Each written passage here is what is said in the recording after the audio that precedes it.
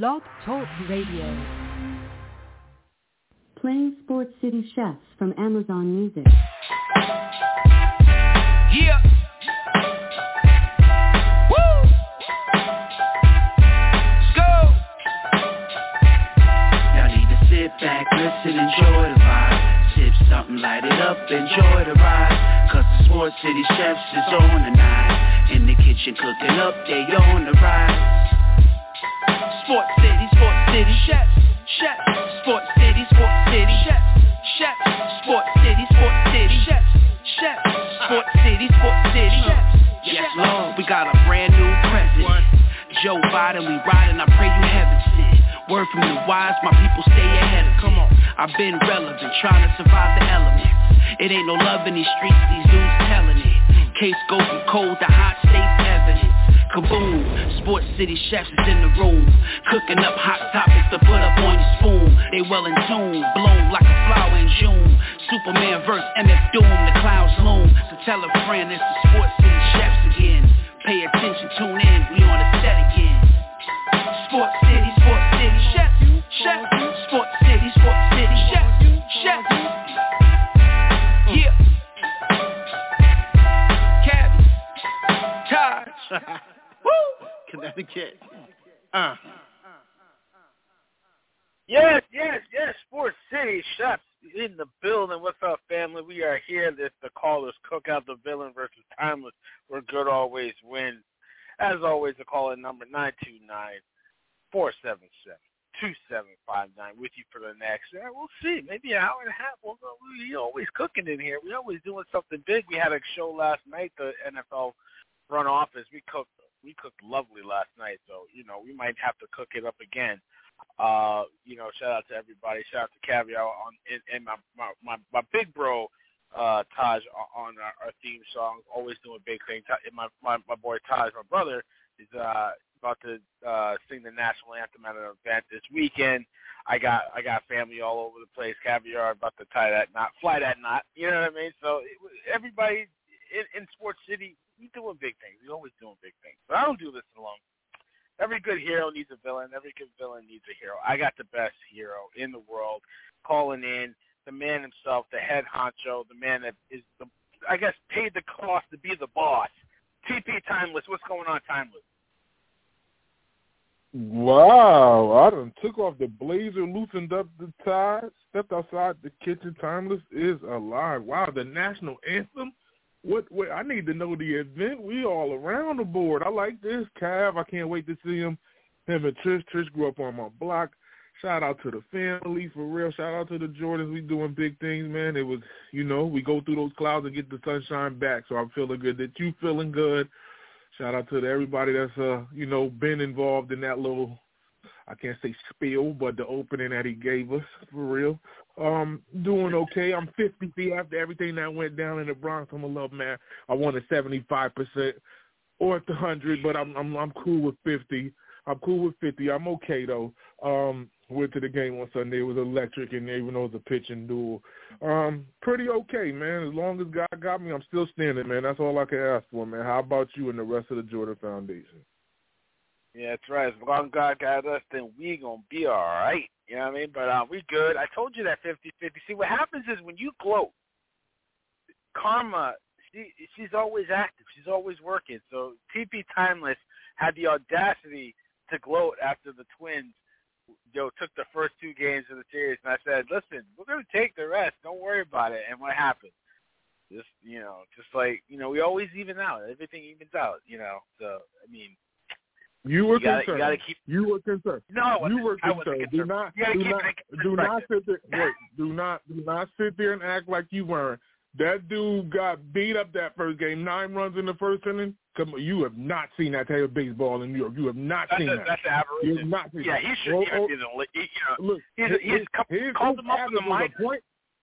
His average was a .90. This dude was electric them first to start 2-0. They jumped all over him. Yeah, I'm like, okay, that may have been the first game. Then the second game they came in 4-3 and came back and get it. Now usually when the Twins face a deficit against the Yankees, they don't ever get out of the dumpster. It's like something's on them. They stuck in goo. They came back and got that off of Correa hit in the corner, and Buxton was storming from first base all the way home. Like, he was not stopping. So I'm like, okay, this might be it. And then that game 3 and Saturday, either way, I really felt like the Yankees was going to win that Saturday game because Maeda was supposed to pitch. They pulled them. And I even told you myself, Maeda don't pitch good against the Yankees, and I was like, they're going to kill him. And they still put Tyler Mahle in there, and he still got wrecked. So then that was that game. Now went Sunday, and Lopez didn't do bad. DJ LeMahieu was basically the one that won the game. He had a home run, and he had an RBI single. Those were the 2 runs. Like, there was a pitching dude. So that game 4, it was the game that saved y'all from the 75 percentage, you know. So 50-50 is where we are. I like that. Because right now, I mean, we both lost the next game. They lost to the Angels, and we lost to the Red Sox. Right now, the Twins are cruising real bad up in Boston, like really bad, and you guys are up, I think, a run up against the Angels. So, I mean, it's going back to according to plan. Like, I listen, my eyes all around the board. You already know I'm flying. Believe me.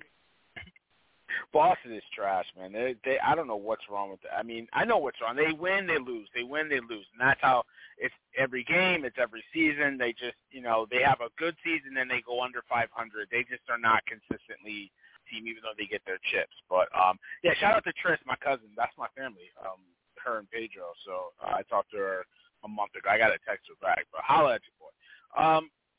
Yeah, it was fun. Listen, I was jealous I didn't get to go to the games with you. I was entertaining, and then had a lot of stuff. I had stuff to do Sunday, and actually threw my back out. My back is still messed up, so the villain's getting old. But no, shout out to that. You would see a really good game. Listen, Cole pitched the gem, so I know the place was buzzing about that. But look, we got other chefs in the building. I want to bring them in.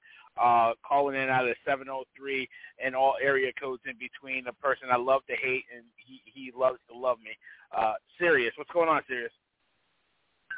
You know, I don't really appreciate you coming on the radio tonight, lying to the people, and talking about how I love. No, I don't like you. Like, word is bond, my guy. CP, what's going on, my dude? Good to hear you, man. Good to see you on the come up, but you know, this villain character, man. Wait, hold on. Are you Shauna or you Timberland or Magoo? Because he said you love him. I don't know what's going on. Wow.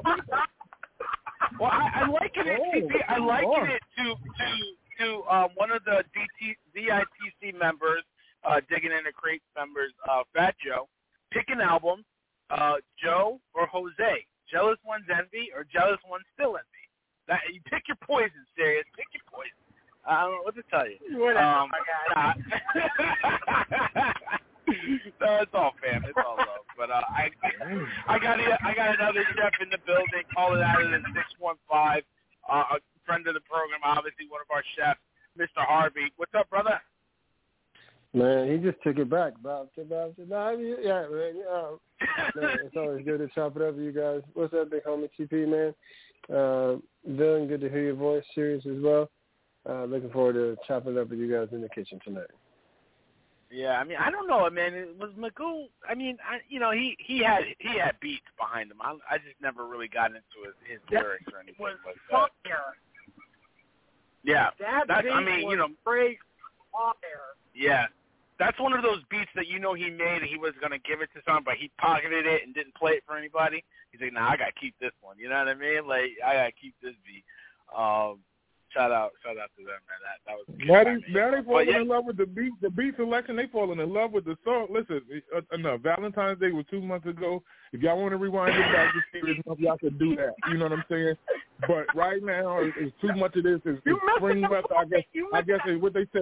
What they say. The April showers and the May flowers. Listen, y'all, calm all of this down. Both of y'all. You started. I don't know. You started. I didn't start nothing. I was sitting up here on the sideline. I was sitting up here on the sideline listening, minding my own business, living ghetto fabulous, and then y'all gonna go on and mess that up. Like, this is terrible. Love you. This is what like, you got us reminiscing like Mary, and then you get mad at us when we start talking about the. I can't with this. I can't. Listen, let's start cooking because TP is he's just an instigator. And then it's just like, well, what are you doing? What are you doing? I'm instigating. You know what? If they want to play with them songs, I got one song for them. Barry White said, "Oh, y'all just keep on. Y'all just keep on. Yeah. Y'all just keep on." Telling me that. Exactly. Funny guy. You got jokes, man. I can't with this guy. I can't. You know, listen. That's timeless. That's timeless for you. That's timeless for you. But let's cook. Because right now, I mean, I wanted to talk about. Let's get to some NBA talk. We'll get to the meat and potatoes soon. But big news coming out tonight. John Morant was not able to go. We thought he was going to be able to go tonight for the Memphis Grizzlies. And that hand injury is going to keep him out. It kept him out today. I think they announced like an hour before game time, before tip-off. He tried to go, but he couldn't do it. But regardless, the Memphis Grizzlies came ready to play. They out here playing like some dogs, up right now by 13 points at home, looking to even the series against the Lakers, who look like they're sleepwalking through this game. Mike, I'm going to come to you last because I know you this is your team, but I want to get everybody in here to cook before you give your opinion. But, I mean, TT, are you surprised what's going on right now in Memphis that the Lakers are down? To tell you the truth, I am severely surprised. And this is where I have a tough time, like, talking to, you know, sports purists and people that are into the game, so on and so forth. This is where it looks like the game is questionable. The Lakers took care of business game one. I can't take anything away from them. This is what I thought would potentially happen, that they would flood the Grizzlies because the Grizzlies don't have an answer on trying to defend LeBron or Anthony Davis. And then the Grizzlies took this personal and came out and played excellent ball in the first half without John Morant. Now, this is the same team. I think it was last season that John Morant got hurt. They won 30 games and lost like 2. Now they're back to their old antics. Tyus Jones is running the show. They were up by as much as 20, but here come the Lakers again. The Lakers are closing the gap. It's at 11. So this game is still approachable. It's not out of reach yet. So I feel like it's a game still within the game. The Lakers still could leave this building up 2-0, but I'm surprised on both standards. Like, the Grizzlies giving up game one. Everybody, including me and Barry alone, the last couple of weeks saying that the Grizzlies were a fugo. Me and Barry both sat here and said that. I don't believe the Grizzlies at all, especially they don't really have a secure big to secure the paint. Steven Adams was hurt, but even if he was there, I couldn't look at Steven Adams being the guy that locks up the paint. And I don't know if Dylan Brooks or Jaren Jackson are the guys to help slow down either Anthony Davis or LeBron James. So I'm giving them credit for being up at this point and doing what they can to keep the lead, but they're now the hunters trying to hunt the Lakers. Like, they should have been the ones trying to avoid being hunted at the time, and they're at home. So if they let's just say if they win this game, let's say if they tie this up, they still got to go back to L.A. and try to steal one there. I don't think they're going to get one in Cali. I think the Lakers are going to cruise. By Game 5, the Lakers should be up 3-1. If not, this is a disappointment on the Lakers side. If not, if the Lakers are anywhere 2-2 or 3-1 the other way, everybody's facing questions. Forget Darvin Ham. It's going to be LeBron, Reeves, and him screaming he's him, and AD. Are you content with being in L.A.? There's a lot of questions that need to be answered if it's worse than 2-2 or 2-2. I think the Lakers should be up 3-1 by the end of Game 4 in California. Otherwise, the Grizzlies, their hands are full. I don't know how long the situation for Ja is supposed to last. The X-rays came back negative, and he's still sitting out. But they're okay at this point in time. But 11 points in today's NBA, that ain't nothing. So the Lakers are still within the game.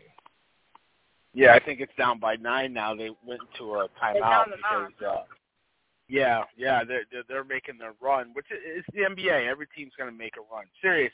I'll come back to you. I mean, I'm disappointed myself that, you know, no John Morant, no Clark, no Adams, to TP's point, and the Lakers are down right now. Even though they were down by as many, I think it's 18 points, they're down by 9 now they should not be losing this game. Talk to me about what are you seeing in this game.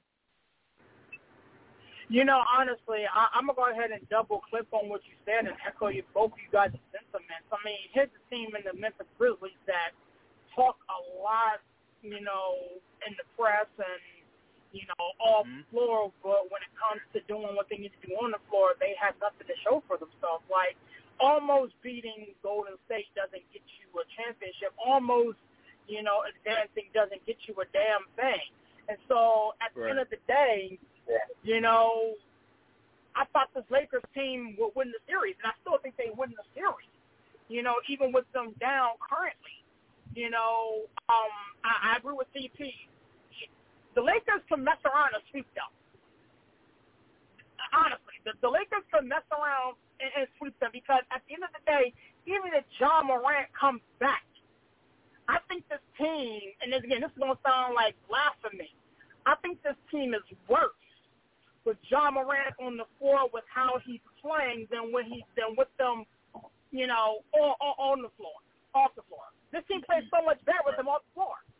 They move the basketball. The attention to detail is there. Like, the one thing about being a star in the NBA is you have to be able to hit the big shot and rally your troops around you and this, that, and the third. And, again, John Morant, as Stephen A. would say, is box office. I give you that. But come playoff time, you got to be available. This dude has missed significant time the last two playoff series, the last 2 years of the playoffs, because he's gotten hurt. Yeah. The best part of you being able to contribute to your team is being able to contribute to your team. And so at the end of the day, I feel as though the Lakers can mess around and win this series. I picked them to win this series. Right now, the Lakers are going on a run. Every team goes on the run. And, again, God forbid, if you're Memphis, this is a must-win for you. If you're the Memphis Grizzlies, you have to win this game because there is no way in the world you're going back to L.A. and getting two. You can get one in L.A. because L.A. is L.A., but I don't think you get two in L.A. So this is a must-win for you.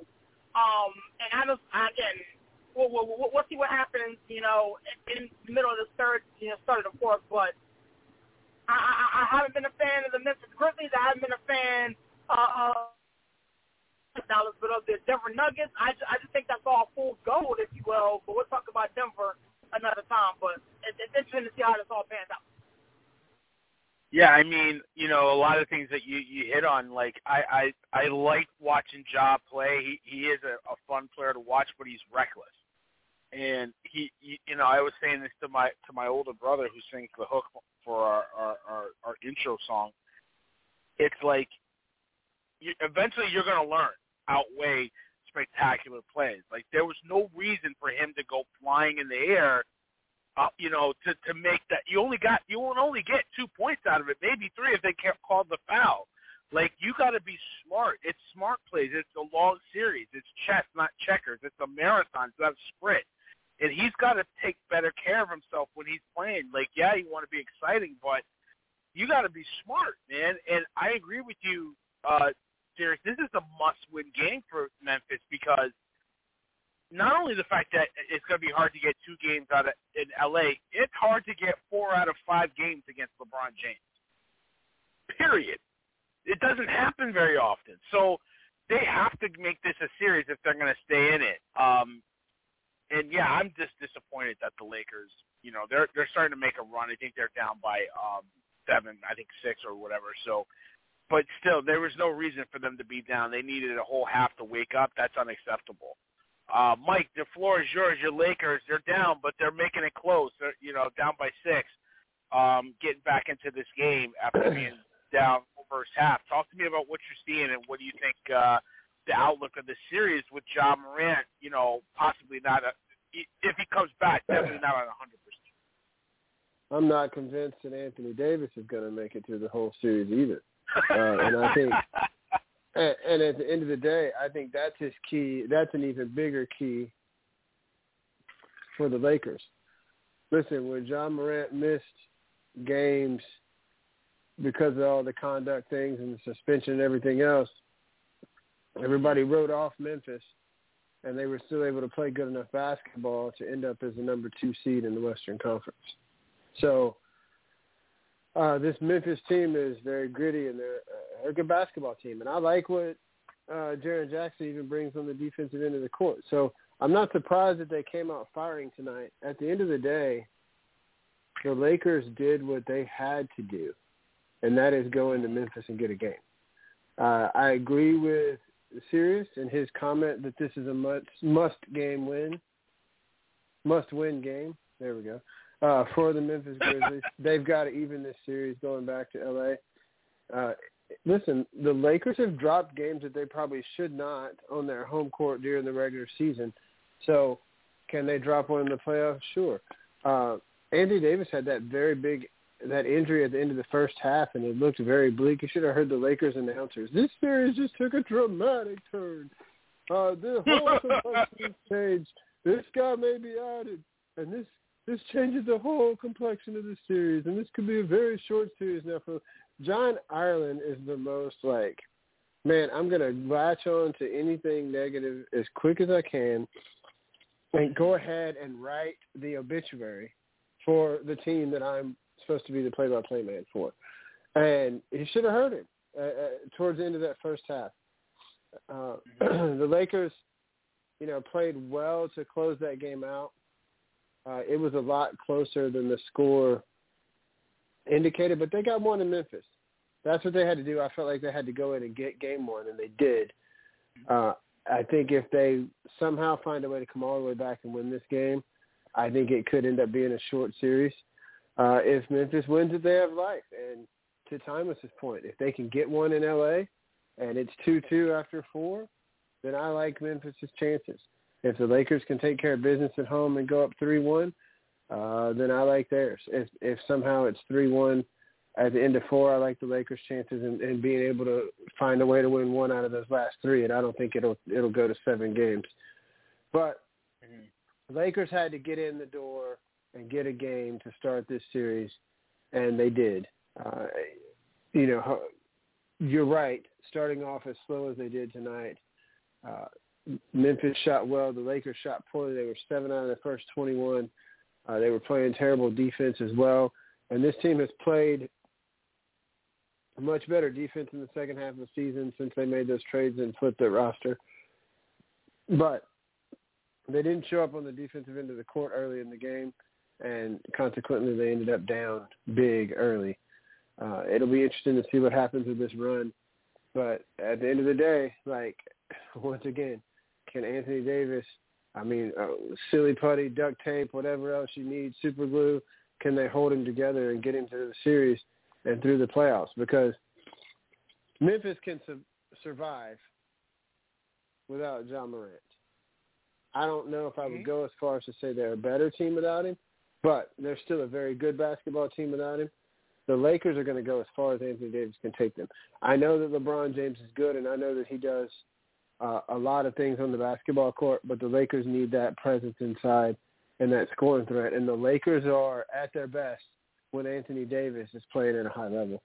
And if they lose him, you know what I mean? It becomes a whole completely different series, as John Ireland sort of was projecting out in game 1. So this is a big one for Memphis tonight, a must-win for them.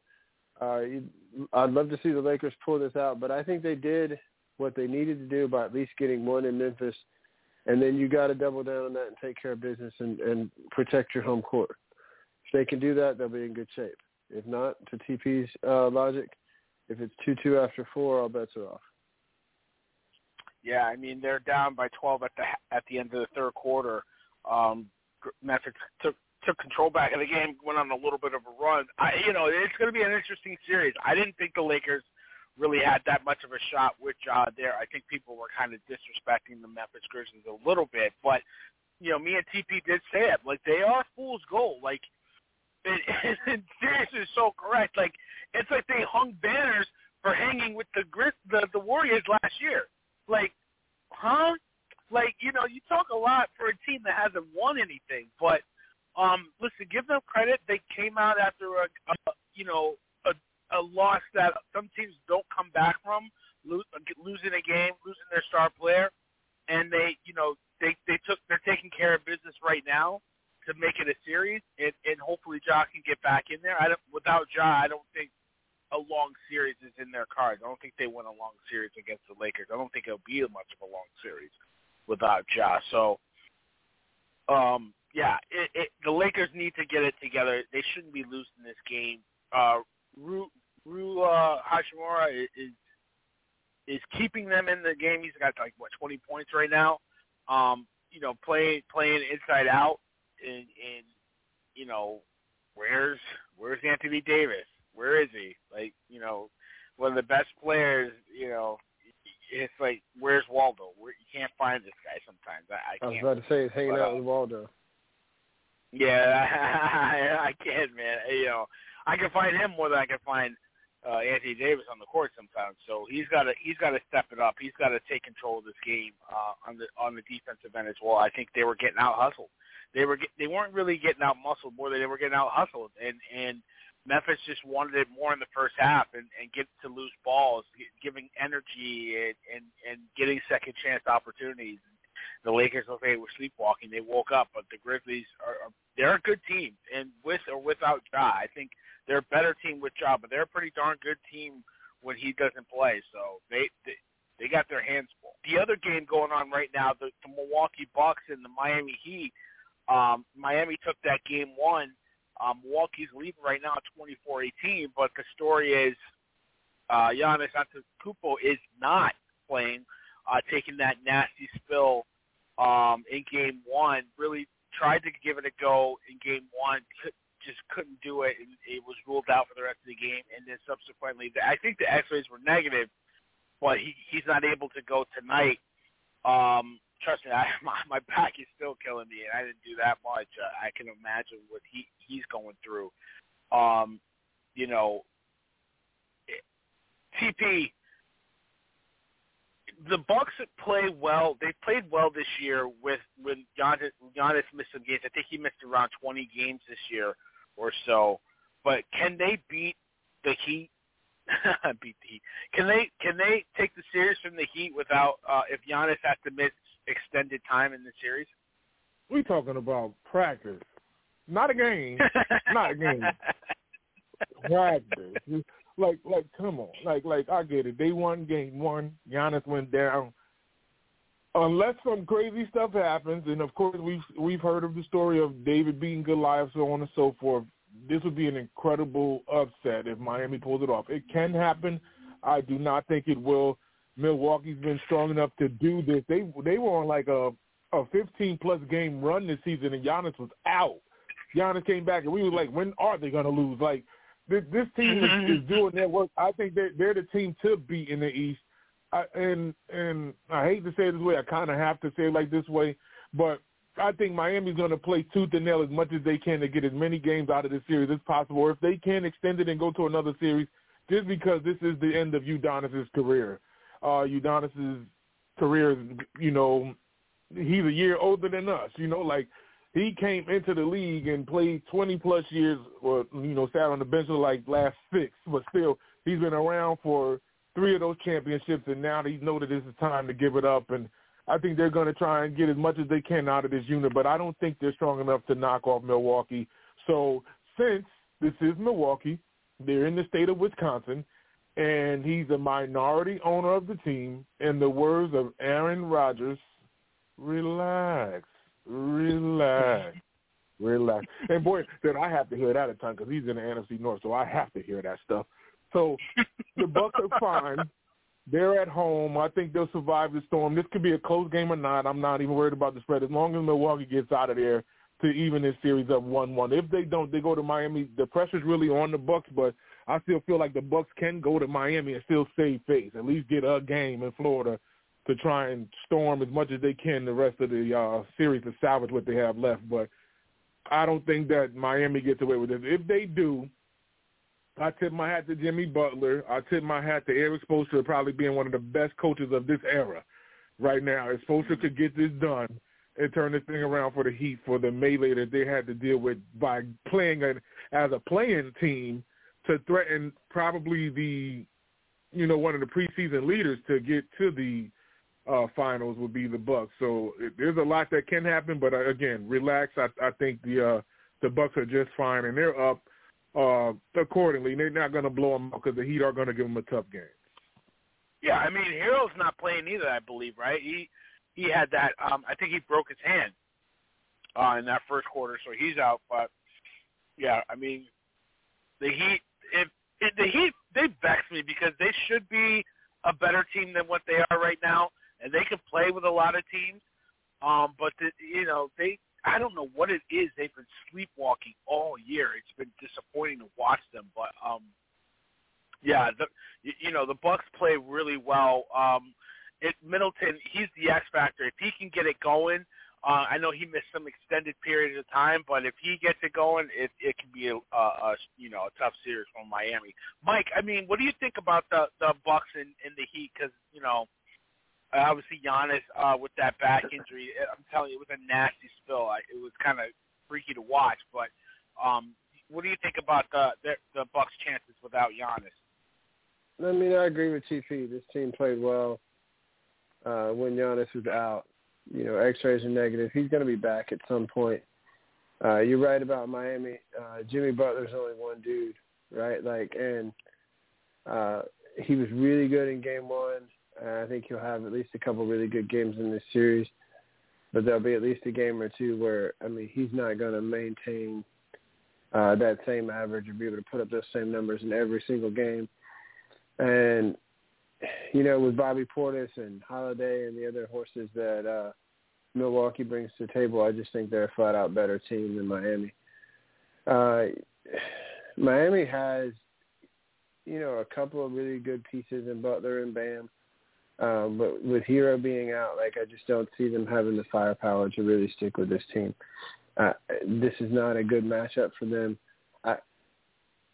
Spoelstra is a very good coach, and I expect him to be prepared. I expect them to play hard. I expect them to make it close. I don't expect them to just get, blown away in this series. But I think that Giannis will be back probably before this series is over. But being the number one team in the East, Milwaukee should be able to find a way to win this series, even if they don't get Giannis back into the next round. And if they don't, it'll be a very, very disappointing end of the season for this Bucks team.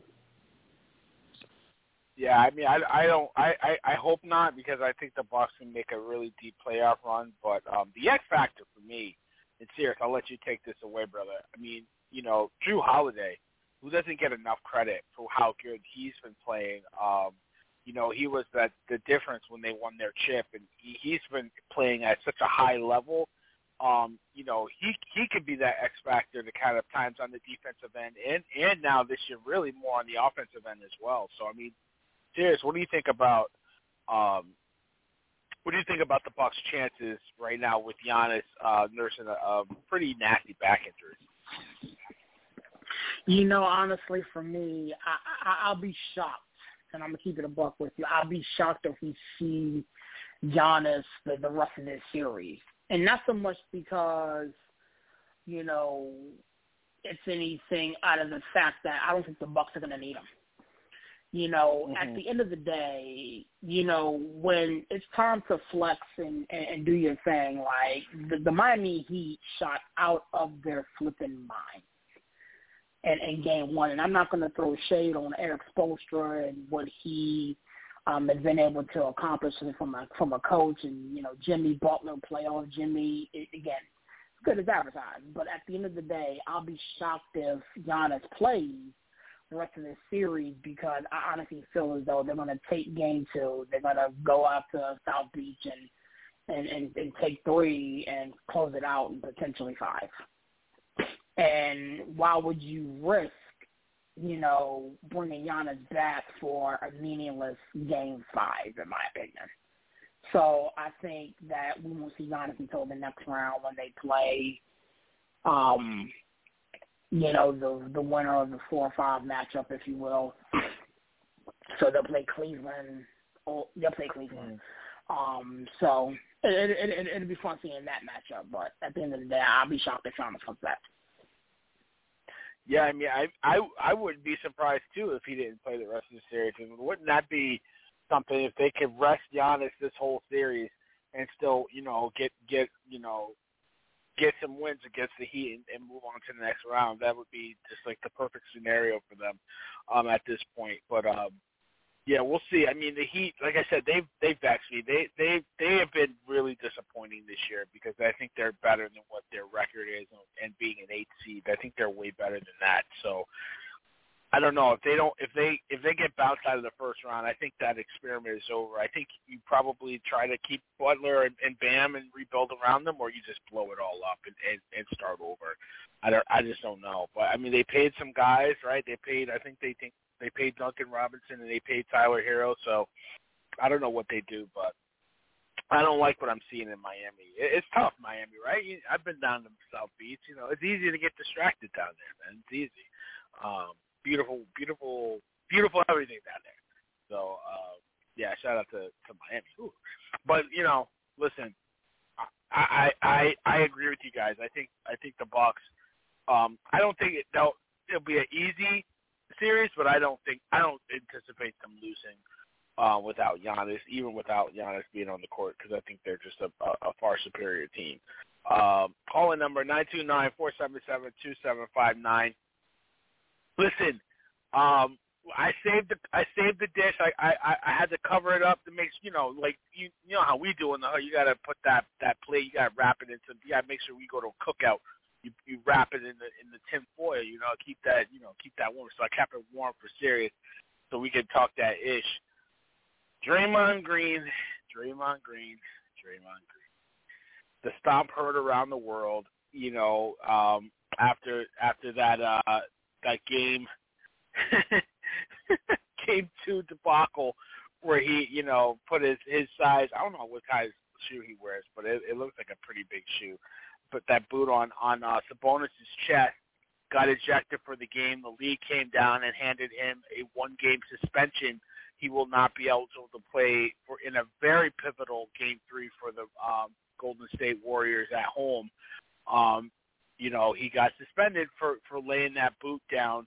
The league citing he has a history that could, basically couldn't be denied, and he was suspended. Sabonis not suspended. He's questionable with quote unquote bruised sternum or a contusion. So we'll see about his status. But TP, talk to me about Draymond Green and the impact of him not being able to play. Is the suspension justified, and would it even matter if he didn't play? Oh, it matters. It matters. One of my favorite rappers of all time, Christopher Wallace, featuring Sean Carter, a.k.a. Jay-Z, better known as Jigga Man. There was a song called I Love the Dough, and in the middle of Biggie's lines, he said, ninjas are actors, ninjas deserve Oscars. And when he said that, I mean it right now, and this is between all characters, and even Sabonis gets it, but I get it. First and foremost, I'm mad, like I'm piping hot mad, because there is a history behind Draymond and his legs or feet or whatever he may do within the NBA. This is the second time that he's facing a suspension. One time, it happened twice. They didn't suspend him for crap, and my team had to be the ones in the face of this. I'm going to just put you down memory lane. The year of 2015. No, that's 16. I'm sorry. I'm going to apologize. 2016. The Thunder are playing the Golden State Warriors, and they are manhandling them in the series. Draymond Green kicked Steven Adams in 2 separate games in his nuts. Twice. 2 different games. Twice. No suspension. None. So this guy has a history. Then don't forget, I think that is the same year that he stepped over LeBron and ended up costing them, because they were going to end up sweeping the Cavaliers. The Cavaliers had no shot. None. He did that mess. The 3-1 lead heard around the world that got, beat up just like the one they did to the Thunder. They ended up losing that because LeBron built up momentum, and history was on Cleveland's side for them to pull that off. Now here we are, 2023. Now, this is where we're looking at the soap operas. So everybody get your popcorn ready. Shout out to Tyrone and the Sagittarius. So check this out. So that scrum is happening in the paint. Sabonis is already doing some interesting stuff down there, right? Which I give, like, credit to Draymond, right? Because the way Sabonis fell, his arms are, like, around his foot. Like, right? Mm-hmm. They're saying that he's hugging it. Either way how it happens, Draymond has to have that presence of mind to not do something crazy. Anyway, he's, like, trying to pull an act to, like, you know, free his foot or leg up. He tries to, like, instead of kick it, he kicks down on him. It turns into a stomp.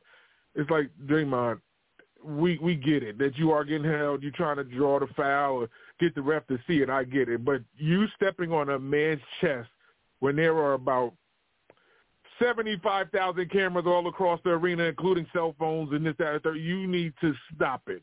Now, here's the dilemma that I'm looking at. Draymond, I give you 1,000% credit of being a defensive anchor of the Golden State Warriors. The Golden State Warriors cannot survive on the road all season. They have been porous on the road, I want to say, at least since December. They have been terrible. You guys needed to steal one in Sacramento. One way or another is going to have to happen. So Game 5 or Game 7, if you guys extend it, you're going to have to get one in Sacramento. I think the Kings have the moxie to steal Game 3 in San Francisco.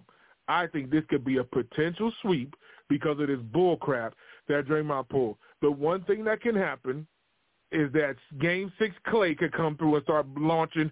And, of course, the enemy lines general Steph Curry could just start launching stuff and make it a crazy game to save them. Otherwise, this could end up costing Golden State big, and this could start to be the death of a dynasty. Shout out to Rockefeller at that point in time. And to ice the cake, if Draymond don't meet the, you know, status quo, Draymond could be on his way out of California. You remember how this season started, him pushing or punching Jordan Poole in the face, and Steve Kerr was like, I've had enough of this. And he's had spats with Steve Kerr in the middle of games, and Steve Kerr said, I've had enough of this. Him pulling this act, it don't matter how many championships you brought back, they have to decide that you are an elder player in the NBA and still acting like this, and how much money they're going to give you. Are they going to give you a veteran minimum, or are you going to look for the most that you can get because you are the defensive anchor of a 4-time championship team in Golden State? So there's a lot of stuff that needs to be answered, but right now, Golden State could face the broom, and I mean this. I listen, we said, like, there was issues with every team in the West, right? But TP and I said on a show that, you know, we don't give the Kings enough credit. And listen, we were guilty of it too. We thought they were young. We thought they don't play defense and that they could easily lose this series. They have come out and they haven't manhandled Golden State's in close games, but they've taken care of business, and nobody thought that they would. Give these guys credit. They got 2 players that could probably make All-NBA. De'Aaron Fox is a beast right now. I wanted him in a Knicks jersey in the worst way. Mike Brown is the coach of the year. They're giving the Warriors all they can handle, and the Warriors are terrible as it is on the road. But you're right. Draymond Green he cost them a championship years ago against Cleveland. He could be costing them a series this year. Would I go over the luxury tax for a guy like this? Like, you know, that's made nothing but headaches this year and every year he's been on the team? I don't know. I'll come to you, Sirius, and then I'll go to Mike. Talk to me about this Draymond Green situation and him getting suspended for the stomp, which, listen, yeah, he grabbed his leg, but, I mean, you stepped up, man. Like, come on, man. Use your brain, man. Use your brain. Talk to me, Sirius. Okay. So I've had some time to calm down. However, even with me calming down, I'm not going to sit here and try to placate like this was a fair suspension. And here's why. If the NBA can freeze frame and slow down and look at the totality of an out-of-bounds play. If the NBA can freeze frame, slow down, and look at before and after before ejecting somebody, if somebody leaves the stands or somebody leaves the bench in the middle of a fight, then the NBA in this particular situation should have been able to slow down and look at the play in totality. Now, should Draymond Green have been ejected? Yes. If Draymond Green is to be suspended for his actions in Game 2, Sabonis should also be suspended, because it's not like Draymond Green was going out here stomping the yard just to be stomping the yard. You feel me? Like, and if you look at how this series has played out from Game 1, there has been some dust-ups, if you will, between these two in the paint. There have been dust-ups between these two on out-of-bounds plays. There has been dust-ups between these two on multiple occasions, to the point where the build-up of this culminated in what took place in the previous game. Okay? Draymond Green is no saint. Nobody's sitting here saying he should be the president and CEO of the Players Association. Nobody's saying he should be a choir boy. Nobody's saying Draymond Green is anything but what he is. He is literally the total definition of the NBA's version of F around and find out. Let's keep it a buck. This is what Draymond Green is. So if you play stupid games, you win stupid prizes. Point blank, end of discussion. Okay? Sabonis started this. He got what he had coming to him. And then to make matters worse, gentlemen, he goes to the media and talks about how this type of activity is, quote-unquote, bad for the game. My guy, if you don't want to get stepped on, don't grab your man's ankle. Period. Now, to your other point where this could be a series-turning, play, it very well could be. Because let's keep it a buck. We've all been watching Golden State play for years now. Draymond Green is the straw that stirs the drink. He's the one that initiates the offense. He's the anchor on their defense. He makes all the calls, the checks, this, that, and the third. So it is very, very possible that the Golden State Warriors can lose Game 3, regardless of whether it's at Oracle Arena or wherever they call their new spot, or if it's, in Sacramento. But let's not sit here and paint Draymond Green to be this menace to society when for the first two games of this particular series, he's been provoked, he's been prodded. Now, I'm going to say this, and I'm going to get out you guys' way, okay? If the NBA wanted to suspend Draymond Green for this particular play, then say that. Well, suspending Draymond Green because he stepped on Sabonis, this, that, and the third. But you're missing with that whole history nonsense because, again, if you want to cite history, you have to look at everything in totality. And the NBA did not do that. Therefore, this looks to me like Draymond Green was targeted and made an example of, and the NBA, Adam Silver and company, is using, quote-unquote, history to justify a bad decision. I totally disagree. I totally disagree. Me too. I'm waiting for you to finish. Please finish. Yeah, exactly. The history is he's trying to say that it wasn't like it wasn't not like it was an accident, but he was provoked or whatever. Like he didn't need to do it. The history is this guy doesn't do it on mistake. It's not an accident that he tripped dudes. He stepped on dudes, or he kicked dudes in the balls, or you know what I mean? Like the history is that he knows what he's doing, and he did this with a purpose, with malice. That's the history. The history is him provoking the fan when he got thrown out of the game. I highly doubt the reason that he got suspended was just because of the stomp.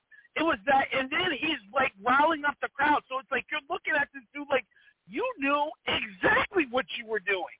You knew what you were doing, and you don't care. You think you're the victim. What was me? You're the guy with the technicals. You're the guy with the history. Like, TP, go ahead. Then Mike, you can take it. Wait, so he said, and I quote, "Don't paint Draymond like he ain't no menace to society." So what, is he Trey?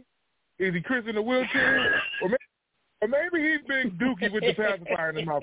I'm not trying to hear it. That dude is old dog, and that's when he said he young, he black, and he just didn't give a. And that's exactly what Draymond was. You're not going to sit there and act like this dude is Saint Green. Cut it out. I do not want to hear it. This dude has a lineage of this stuff. Even you admitted it. And now all of a sudden he steps on Sabonis, and now we're like, oh, we're not just going to put all this on him. I don't want this to happen. Sabonis sold this to the people, and he grabbed his foot. I don't want to hear that crap.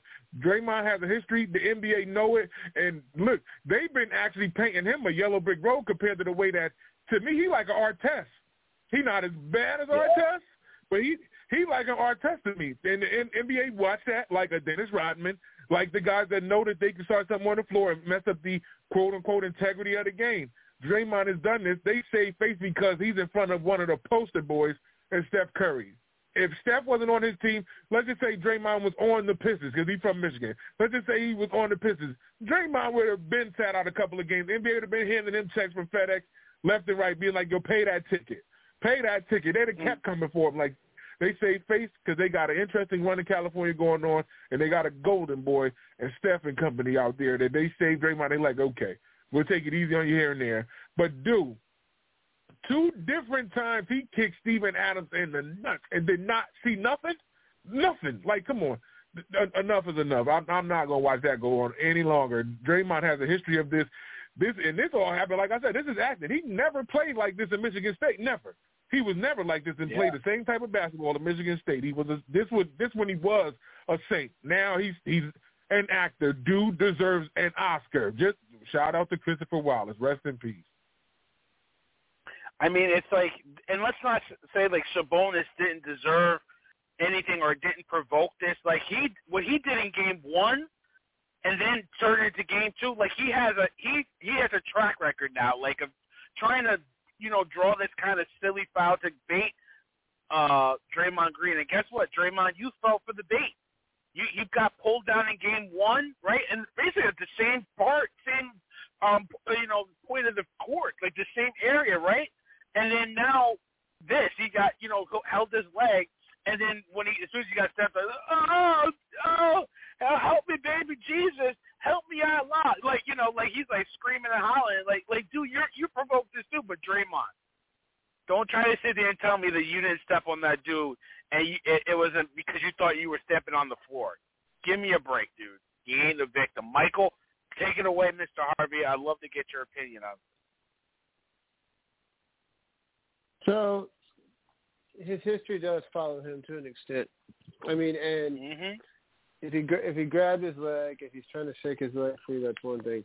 If he stepped hard on this man's chest, once he got his leg free, like you got a man laying on the ground. Should he have grabbed your ankle? No.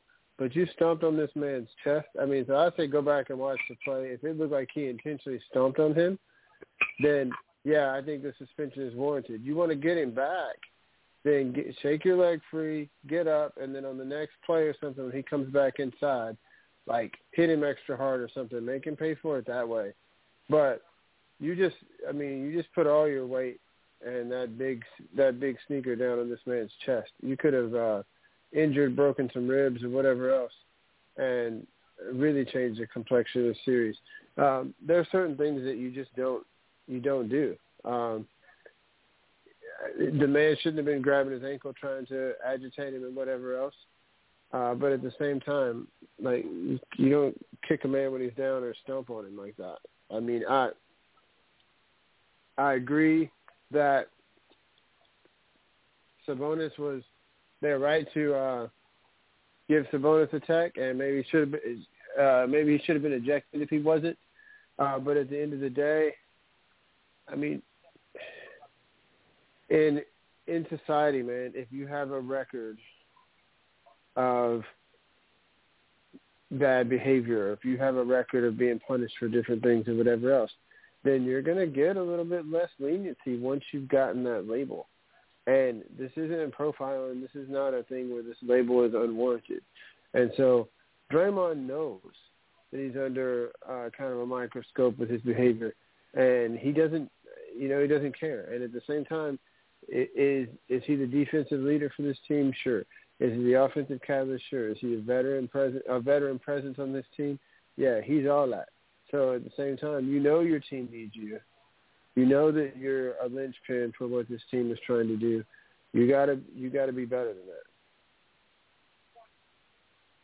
I mean, there's so many ways to take it, and it's like they're trying to compare him to Dennis Rodman, and it's like, when Dennis Rodman and Karl Malone used to go at it in the playoffs. You remember it, right?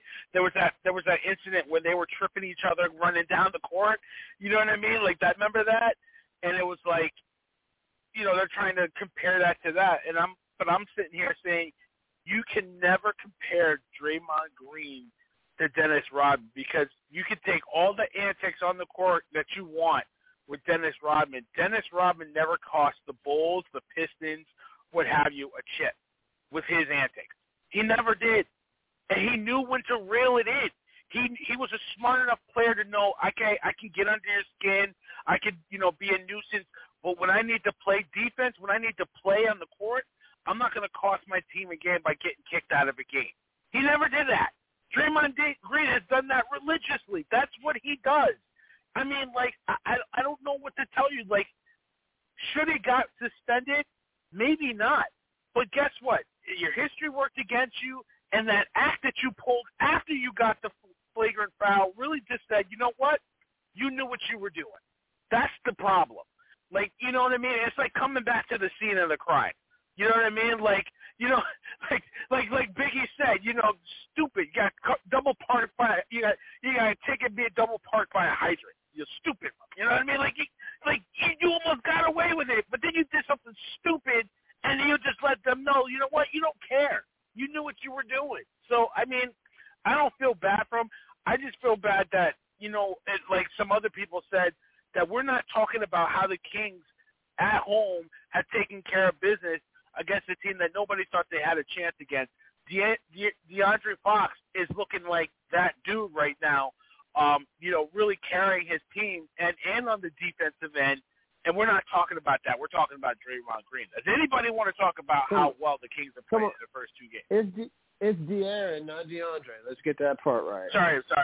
My bad. Sorry. Yeah, but De'Aaron Fox, man, I mean, listen, pushing the pace has really, really risen to the occasion for this team. And, what's funny is he was the subject of some trade rumors and different things in the offseason. That would have been one of the biggest mistakes this franchise could have made, and a long list of mistakes that this franchise has made as far as trading off players. Listen, Mike Brown can coach. He's a defensive guy, but he recognized that with this team, that pace, they could push, they could shoot the ball, they could score, and this team has really surpassed anybody's expectations. I knew they'd make I had a feeling about them making the playoffs this year, but number 3 seed, I didn't really see that coming. Golden State has to they have to hold serve at home to even this series up. But TP pointed to it earlier. As abysmal as they've been on the road, it doesn't look great. And Sacramento has really, really taken care of business in this series. I like the complement of players they have. You have Fox, you got Sabonis, and then you got plenty of complementary pieces like Keegan Murray and other guys. This team's for real, and this team's young. This team's going to be around for a while. And when you start talking about contenders in the Western Conference, people talked a lot last year about how Memphis was up and coming and all this. And, they still have a bright future, but you can't talk about contenders in the Western Conference without mentioning Sacramento. And if they don't mess this up, they're going to be there for a while. And they're showing you with their first 2 games against the defending champions that this team's for real. So, I mean, we'll see as this series continues to play out. But winning those first 2 games at home in fairly convincing fashion is a definitely good start to this young team's playoff run. Absolutely. Anybody else want to lament on how well the Kings are playing right now? As Milwaukee's just beating the hell out of the Heat, almost up by 30 right now. I was gonna get to that too. I told you to relax. They have 30. They have 32. They have 32 in the second quarter without Giannis. Like that, I told you to relax. I told you to relax on that. But the thing with the Kings is if they play an ounce of defense, they're scary. If they can tell you that they can go shot for shot with anybody, including the Warriors. If they can go shot for shot with a Clipper game, and I think that game went triple overtime, and they ended up scoring like 176 to like 174. They can score. You do not want to get in a shootout with Sacramento at this point in time. They got a big and Keegan that could let that thing go. Like they are there for a reason, and all of us were sitting up here saying that they didn't believe Sacramento could do it. I love the matchup that they actually have to have Steph De'Aaron. They have to have that, or what's going to happen? Like he's going to chase Malik Monk around. They can't hide either of them. Klay Thompson is actually showing his age too. Like he's getting older now. He can't run with these guys and try to hide Steph. So they got to play ball. Nobody's scared of y'all winning the championship last year. I feel like a lot of people that have been talking junk about LeBron saying that nobody fears LeBron. Nobody fears the Warriors no more right now. Like all you have to do is just get ready for their 3-point barrage, especially when they come out of that locker room for the third quarter. Watch Klay, because Klay is swimming through a lot of screens. If you can handle that barrage, you can beat the Warriors. But sometimes teams just fall lax and just be like, okay, we're up 12 in the third quarter about to start. Yeah, right. That thing will be 3 points with 2 minutes left. Taking off the clock, and y'all like, dang, how'd that lead disappear? And that's what the Kings have done so far. It took the air out of that, and I think this could potentially go on, especially with the absence of Draymond in Game 3. If the Kings don't get bothered by the crowd screaming Warriors and dealing with the crowd getting hype as hell when Steph let go any shot, even if he missed, just feed off of that. They got to do the best they can out there in San Francisco. I want to see the Kings advance. I miss the C-Webb and Bibby, the C-Webb and J. Will, the C-Webb and Vlade. They need that back in Sacramento. As many times they talk about they're going to fold that organization, send them to Vegas. I've seen it happen to my own team in Seattle. Don't do it again. Sacramento, hold on to your team, man, and just cheer as best as y'all can from the capital to get San Francisco to shake up, man. I want to see it. And to your point, I got it. My bad. No, go ahead. No, I was just going to say, to your point, this is the only major professional sports franchise in the capital city of California. So, yeah, they definitely need to hold on to this team, and I think a run like this is exactly what this team needs. And the whole city will get behind them because there's not any other game in town. They've been hungry for it. They've been hungry for it for years, and I remember watching those Kings teams with C-Webb and Bibby and before that White Chocolate Williams and Vlade and they were fun. They were fun. Hito Turkey coming off the bench, Peja Stojakovic draining threes. That was a fun Bobby team. Jackson. Ace Bobby Jackson off the bench, one of the best 6 men at that time in the game. Like they were a fun team to watch. So they're hungry for that again. It's just they've had draft picks that swung and missed, but I think what they did this year, they got free agents to come there, right? They got Herter. They got some nice pieces to come in there and complement these young kids. That trade for Sabonis, everybody killed it, right? With the trade on the Pacers, they thought, they already have a player like that or something, Nah, man, that was a smart move. I like what they did, and listen, DP is right. They can score on anyone in this league. Anybody. If they shore up anything on defense and get timely stops, they could beat anybody in this Western Conference. And I'm one of those people that has to say I apologize because I didn't think that – I thought Sacramento was good. I didn't think that they were this good. And that's partly because I'm on the East Coast. I didn't get to see them night in and night out. You know what I mean? I saw them a couple games here and there. So I think the whole country is kind of getting hip to the idea and watching these guys play. Serious, what are your thoughts on the Kings real quick? Honestly, you have to start at the top, and Mike Brown has been in the shadows for a long, long time. He was the head coach and got an opportunity in Denver, not in Denver, but in Cleveland. And, when you're in Cleveland during the LeBron James era, you kind of got to, bow down to that. And then you go to Golden State and you're sitting on the bench with Steve Kerr and you got Steph and Clay and those guys running around doing what they do and winning championships. So this is really a testament to the fact that Mike Brown took all those lessons and took the tutelage and took a game plan out to Sacramento. Then De'Aaron Fox, again, he's been linked to every trade rumor that has come down the pike. I was for sure expecting him to end up in L.A. with the Lakers, saying he was, linked to them. He was linked to, a couple other teams, but they stayed the course and getting Malik Monk to sign there to come off the bench. They have made this year some significant moves. We talk about chess, not checkers.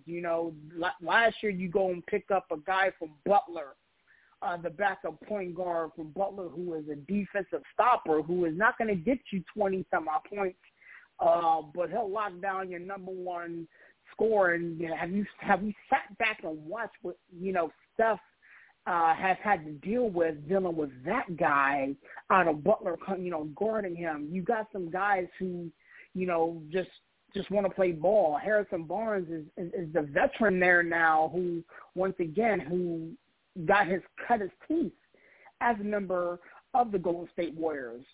So there is a lot of knowledge that is being passed down to this young team. You got to really give credit where credit's due. I'm proud of watching these guys play.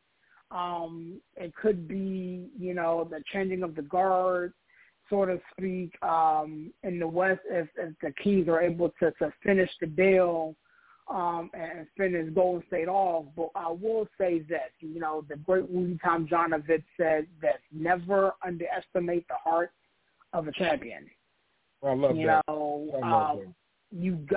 You got to go home and you got to serve home court. But again, Steph and them boys is going to be balling like no tomorrow.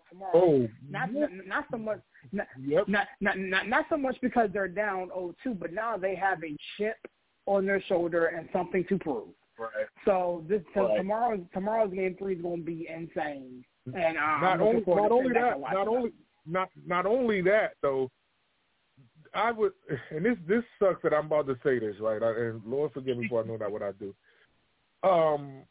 This is the same way that I was like, Kobe been kicking everybody's tail in the early 2000s.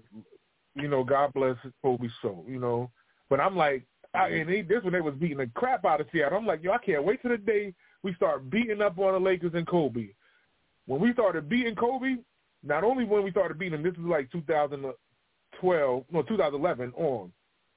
The Lakers couldn't beat us no more. But then after like 13, 14, Kobe's body started to break down. And it's like, I didn't want to see it happen like that. Like, it was his leg, his rotator cuff, his Achilles, like everything was happening to Kobe. I didn't want to see it happen like this. Just like the Warriors is just what I'm saying. Like, I wanted to see when the Warriors are going to get, people starting to change the guard like Sirius said, right? But I would have never thought it'd be Sacramento to upseed them. Like, get out your seat. I'm Killmonger. Right. Is this y'all king? I'm about to throw y'all off the doggone cliff. And it's like, wow,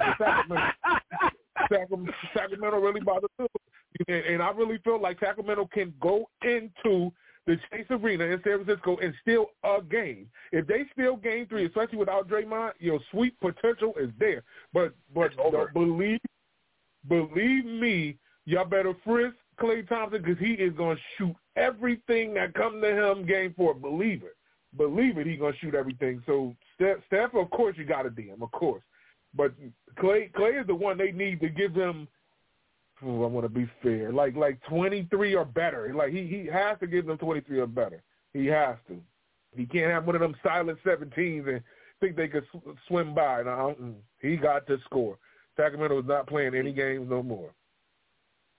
I mean, it could be the idea that, maybe this iteration of the Warriors has kind of, reached its peak, and that's it. And then, like the Bulls, like you had, for 6 chips, but for 3 you had, you had BJ and you had Horace Grant and Cartwright, and then after that you had Cookout, you had, Harper, you had Rodman. So maybe you're building around your 2 stars, but you got, different cast around them. So it could be that. But listen, the Warriors need to play defense. They ain't playing defense right now. They haven't played defense all year. Hold on one sec. They haven't played defense all year. Kerr's got to come with some lineup changes. I think you got to see a little bit more Gary Payton Jr. The second. I think maybe a little less of Jordan Poole. But he's got to figure out some combinations to get some stops. Whoa. You said less Jordan Poole? Wait a minute. Yeah, maybe it's more. I don't know. He's got to figure out combinations to defend. They're not getting stops. They're not. They got to get. It's the defense. It's been like that all year. They haven't played defense all year. I don't know what they do. Maybe it's more Jordan Poole. I don't know. But Kerr's got to make adjustments. That's a team thing. That's a team thing. The team has to play defense. Jordan Poole is ammunition. Like that dude is a shooter. Listen, shooters keep shooting, man, and that's the makeup of Steve Kerr's evil genius. Because he keeps at least 2 or 3 shooters on the floor that you gotta D these guys. You gotta. So to pull Poole off the floor, especially if either Steph or Clay ain't getting it, that's a problem. I don't know if less Jordan Poole is necessary. They just got to buy into, locking down their man the best that they can. But the one thing about Sacramento, they scoring from all angles. They run too. They're running just as much as Golden State. So this is a tough task, uphill with no legs. I don't know.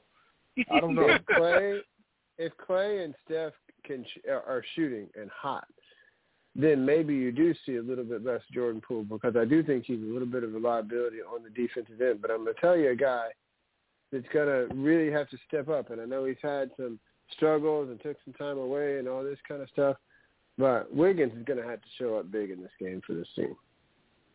But Steph is a liability on the defensive end too. Like Steph shoots and Jordan shoots. He's a better defender than Poole. He's a better defender than Poole.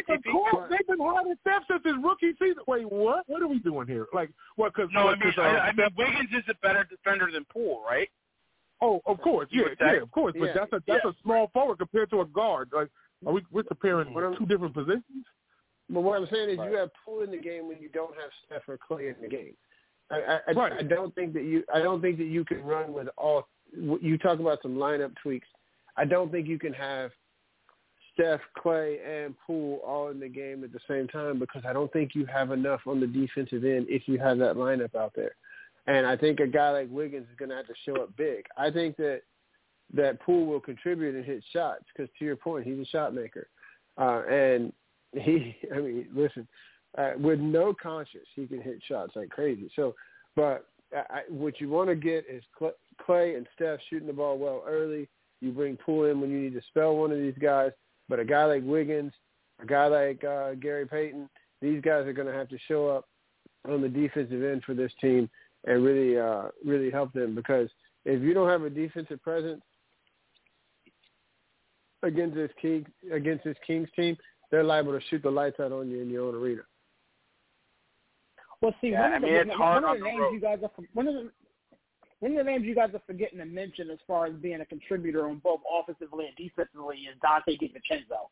This is a guy who's a defensive specialist, if you will. I mean, that's his call to fame. That's how he still gets jobs in the league. And if you look at when Andrew Wiggins was out, with the family thing, DiVincenzo was the guy who Steve Kerr turned to provide some type of toughness, some type of defense, some type of scrappiness, if you will. This is a guy that would stick his face, in there and do different things. So I would love to see more of him. I understand that you got Wiggins back, but at the end of the day, I would love to see more of DiVincenzo, being scrappy and getting you 10 to 15 points. If DiVincenzo gives you 10 to 15 points, take a couple charges, I think this will help turn the tide for Golden State, especially at home.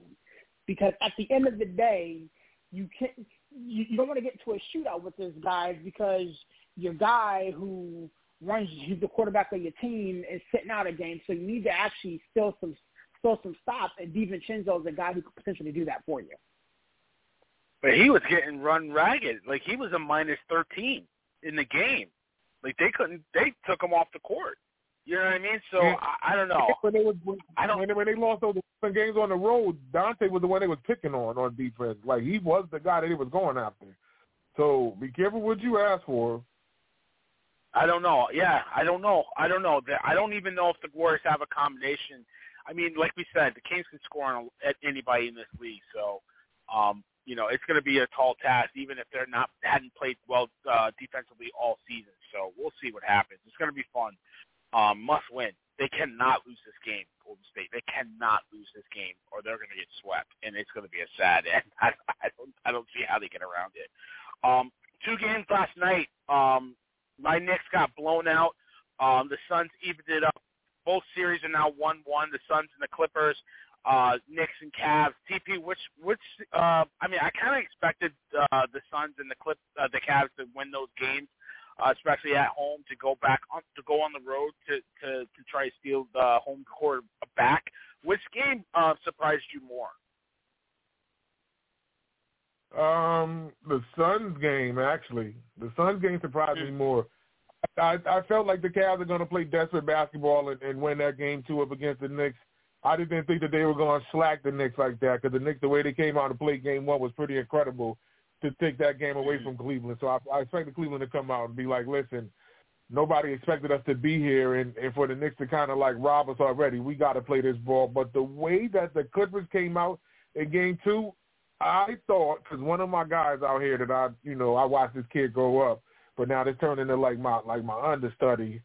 Shout out to TJ. But he was like, Ty, they're gonna sweep the Suns. I'm like, you're right. Booker can't Russ. Russ was eating that boy food. Like, pack up your lunch and go. I'm like, wow. Like, defensively, he's stopping Booker, not letting Booker get what he wants, and taking him to the rim because Booker don't play good defense. So I'm like, if they can ride this out, they can take it. And from 2014, which I don't like to admit, Kawhi has built up that aura to not be scared of nothing Kevin Durant do. If he does well on offensive end, I'm going to bring it right back to him. Kawhi has been having his way offensively. I don't know how the Suns figure this out.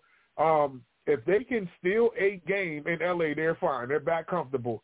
If not, the Suns are in trouble, and the legacy of Chris Paul and Kevin Durant are in jeopardy, or at least championship relevance-wise. Like, I don't think that they will sniff another one if they can't get out of this first round right here. Kevin Durant just left Brooklyn from getting swept. If they didn't win the game last night, they were in particular getting swept because the Clippers are bringing it to them. And the last time that they played, we all know how that went down. Paul George is missing free throws. Paul George ain't there due to injury, and they're doing just fine without him. I feel like Tyronn Lue took that personal. I know Kawhi wants to show up Kevin Durant, and he's probably tired of hearing all this crap about Kevin Durant. The Clippers are playing with house money, and, oh, yes, how sweet would revenge be if Russ could knock KD off. Like, that, I could just imagine however that ended in the handshake that got to go on. Even though after the game yesterday, they met behind, the scenes, like, after they got dressed and all, they met and gave each other a dap and walked off. But it looked funny and fake as it is. So I can just imagine if Russ is the one to be the victor and watch KD be in the agony of defeat, having to shake Russ' hand, and Russ finally getting KD back from all the years that he had to deal with it, for him going to Golden State and him, moving on to different teams as well. But this is going to be a very interesting series, and I'm surprised that the Suns saved themselves last night. Yeah, I mean, it's the Suns' big three versus the depth of the Clippers, and I think that's going to be the tale. Which one is going to, win out? I mean, Monty Williams is a really good coach, but Ty Lue doesn't get enough credit, what he's been able to accomplish in this league. Everybody thinks he's LeBron's apprentice. Nah, this dude can coach his behind off. He's a really good coach. So I don't know about KD's legacy. I don't know how you win 2 championships and 2 finals MVPs and your legacy is kind of tarnished. I think he kind of did some of that himself, bouncing around. I'll tell you. No. What happened since he left Golden State? No, I know. That's what I'm saying. I know. Let me talk. We got a good back and forth. I was literally about to say. No, I was literally about to say that. I was about to say he did it himself because he bounced around and left Golden State. If he would have stayed there, he'd have more chips. But I think Chris Paul's legacy more so than Durant's legacy is on the line. Durant's top. He'll be close to the top 10, if not in the top 10 when his career's over. Chris Paul's, he needs that chip. He don't got one yet, right? Wait, top 10 at what? Top 10 player all time? Do you really think Kevin Durant's going to be a top 10 player all time? Why wouldn't he be? Who is he eclipsing out of the list? Give me your top 10. I'm not. Listen. No, I'm not doing this again. I said he's close to top 10. You started this madness. Is this your king? Talking about the Black Panther. He's supposed to lead you to the future. Come on, bro. Durant is not in my top 10, but he's pretty darn close. And if he gets a chip, he can get in there. Listen. I'm not doing the top 10. I could be up. You brought that up. I didn't even bring up the top 10. You did that. You brought that up. Listen, he's not closing out his career good. He got swept by Boston, and he should not have gotten swept last year. He should not. Well, he's going to Phoenix, and this is actually he's not closing out his career well. Not good. He's not closing out his career well. Not good. Well, however you want to put my man grammar not seeing. Y'all correcting me with DeAndre and De'Aaron, so I gotta correct y'all. You do that. That was Mike coming for you. Mike came for you. Listen, I'm coming for you now, though. Came for you then. Basketball is good. I played basketball is good. I play basketball well. Thank you. Okay, fine. Whatever superlative you want to use to put it in, fine. Okay, so I'm gonna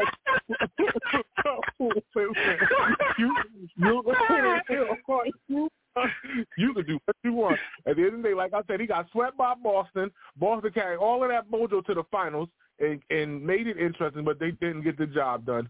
Kevin Durant went to a team that was just in the finals a few years ago, and they are looking like they're having problems putting it together. Plus, this dude is injury prone. He didn't get that chemistry that they needed going into the playoffs. He came right back right at the fucking teeth of the playoffs. You know what I'm saying? So, like, right now, he needs to step up and play that big ball and prove that he could actually bust Kawhi's tail. Kawhi not having it. Kawhi not going nowhere. Kawhi been a thorn in his side since he was on the Spurs. I don't know. I don't know. If KD don't get past them, he got to start answering the same questions that LeBron had to answer when he wasn't getting championships. KD could not do it without Steph, Clay, Draymond. Period. We'll see. Mike, what do you think about? Go ahead. Kawhi injury prone too, right? So we'll see if he can hold it together for this entire series too. Yeah, but Kawhi went in his Phoenix and pulled one off. He did what he needed to do. He could be injury prone. He put up 38 in Phoenix. 30, that's 40. He gave KD them 40. Whoever did him, he gave them 40. So if you want to use the injury prone that Kawhi doing, he busted KD. He outscored KD. And either one of them could end up hurt before the series is over, and they're more likely to end up hurt than about any player in the league not named Anthony Davis. And who got more to prove, KD or Kawhi? Because Kawhi left San Antonio and got one in Canada. Because Kawhi said, I don't need to do it with Pop, and went to a whole other country and did it. KD left and he's searching. He's looking for Waldo. Just like y'all said, where's Waldo? He's looking for him. Yep. But he doesn't get credit for getting 2 rings? He doesn't get credit for winning 2 rings? No, because he went to a team. He just went to a team and he just won 73 games. Hold on. Everybody in the NBA, Why you think Shaq and Charles Barkley and them roast him? And Barkley be like, he ain't no bus driver. Like he want to be on a school bus. Like and he trying to prove that he can. And he done went with Chris Paul and Booker. And he trying to take over. You got to see him now. Like he'll grab a rebound and wave Chris Paul and Booker off. Like this his show. You just got here. You got to prove it. If you and they've been to the finals without you.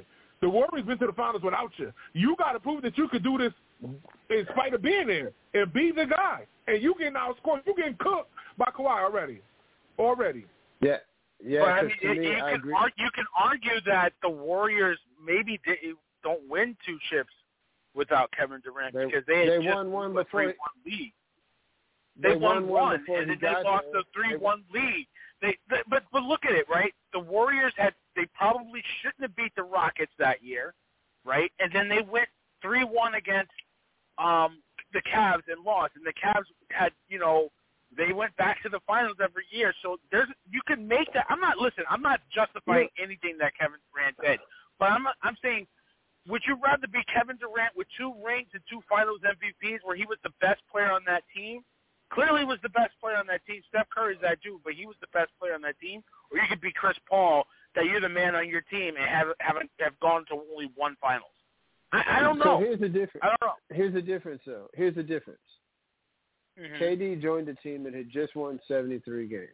Now, the Thunder probably should have beat him in the playoffs that year, but he joined a team that just won 73 games. They didn't get it done that year, but they got it done the season right before that. That team, pretty much with that same nucleus, had just come off a championship one year and a finals run the previous season. Kawhi went to a team that never could get over the hurdle and never did even make it to the NBA Finals. Not only did they get to the NBA Finals, they won a chip. So Kawhi elevated the guys around him and really got this team to a level, to heights that it had never seen before and has never seen since. So to me, yes, KD has more to prove. But to answer your question from a second ago, I'm really not surprised that either one of these teams found a way to even it out. The Clippers have a lot of talent. They have a lot of depth. But I feel like this team has been very inconsistent throughout this year. Now, can they get it all together in the playoffs? Sure. They hold serve at home. Phoenix is in trouble. If Phoenix comes back down 3-1, they're in a lot of trouble. As far as Cleveland, I'm not surprised to see that series split. I thought that this series was going to be good from the jump. And the interesting thing is the Knicks were actually 1 game better on the road than they were at home this year. So the fact that they got one in Cleveland doesn't surprise me. The fact that they got game 1 kind of set something up. But, of course, Cleveland came back and hit them in the mouth yesterday. So, once again, just like we're talking about with Phoenix going in, just like we talked about with multiple teams going back home tied at 1, the question is, can Cleveland get one at Madison Square Garden? The numbers say they should be able to. They're not winning Game 3, in my opinion. I think the Garden's going to be lit. I'm not surprised that game went the way it did. I'm surprised it was a blowout. I'm not surprised that Cleveland evened it up. They did what they needed to do. They were physical. They held them to under 90 points. R.J. Barrett. First of all, Emmanuel quickly needs to wake up. He's the X factor on this Knicks team. He needs to play a lot better. R.J. Barrett, either hit your threes or sit on the bench. Like this, he is not a. This is why I got so angry when and I think Sirius was like you were surprised that I went on Instagram and was complaining that the Knicks didn't get Donovan Mitchell because they paid R.J. Barrett and didn't get Donovan Mitchell. This is why, because Barrett is good, but he ain't that dude. He's so limited. He can't. This is a bad matchup for R.J. Barrett against Cleveland because he's not a spot-up shooter. He can't get all the way to the hole because of the length of the Cavs. This is a bad matchup for him. This is when Thibodeau needs to say, you know what, Barrett, you got to sit down. This is like we said, Poole, maybe you take some of his minutes. This is like, Barrett, I'm going to take some of your minutes. I'm going to stick with Hart. I'm going to stick with quickly guys that can score, shoot the three, whatever. I mean, but still, I'm not surprised that Cleveland won this game. I thought Cleveland – this is going to be a long series. I thought it was going to be probably the best series in the first round. Serious, what do you think about those games? Honestly, for me, I think the more shocking one was actually Phoenix, because we all understand the relationship between Scott Foster and Chris Paul, and he finally got him one versus Scott Foster. So let's not ignore that fact. But as far as the game itself, I think both of these kind of played out the way I thought they would. I felt as though the Phoenix had a chance to win game one. They didn't, Russ made a play at the end, secured the dub.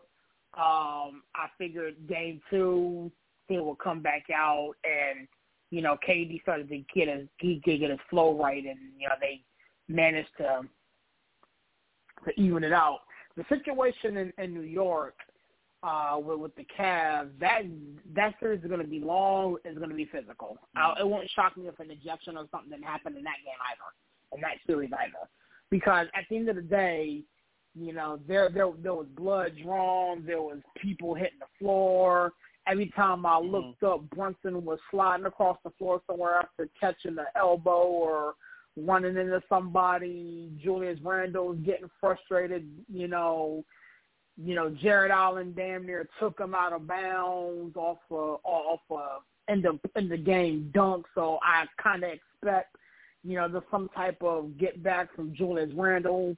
Like this is gonna get ugly. It's gonna get messy, and I think it's going 7.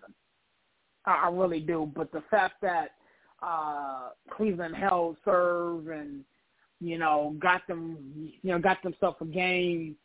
Trying to go on the road and get a Knicks team that doesn't necessarily play that well at the Garden was great. The thing that I loved about watching that particular game was it wasn't Donovan Mitchell, but Darius Garland was like, yo, let me remind people who I am.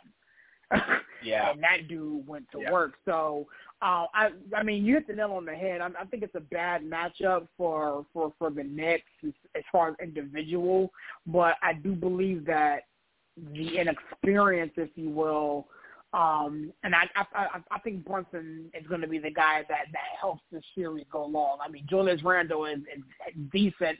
I wish he would stop settling for jump shots and put his ass on the block and go to work on the block more often. But, at the end of the day, I think this Knicks-Cavs series is going to go the distance. And I still think the Cavs win it because I just think that Donovan Mitchell is going to have one of these times where he puts his team on his back and carries them. But at the end of the day, it's going to be fun. The other series, again, I have to really give credit where credit's due. Again, Ty Lue is one hell of a coach. I think Mr. Harvey said that initially.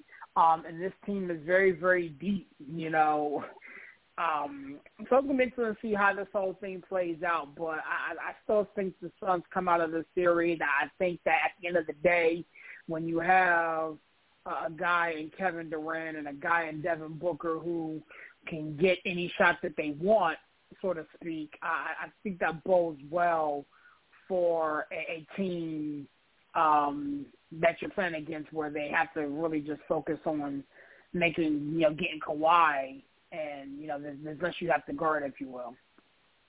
I'm gonna just say this to kind of keep. I'm gonna keep y'all at the edge of y'all seat. The championship that Kawhi won in Canada, the team he beat, the Golden State Warriors. In the finals, yeah. And on that Golden State Warrior team, there was a guy named Kevin Durant there. Kevin Durant ends up getting hurt in that series. But wait,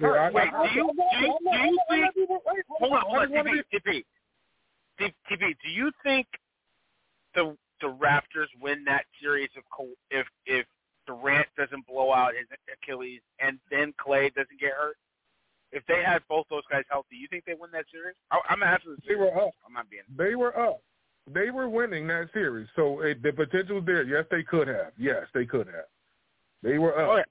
I personally don't think that team wins, but I could be wrong. I feel like the Warriors were the better team help. As the wise old owl said, the world will never know, right? We will never know, right?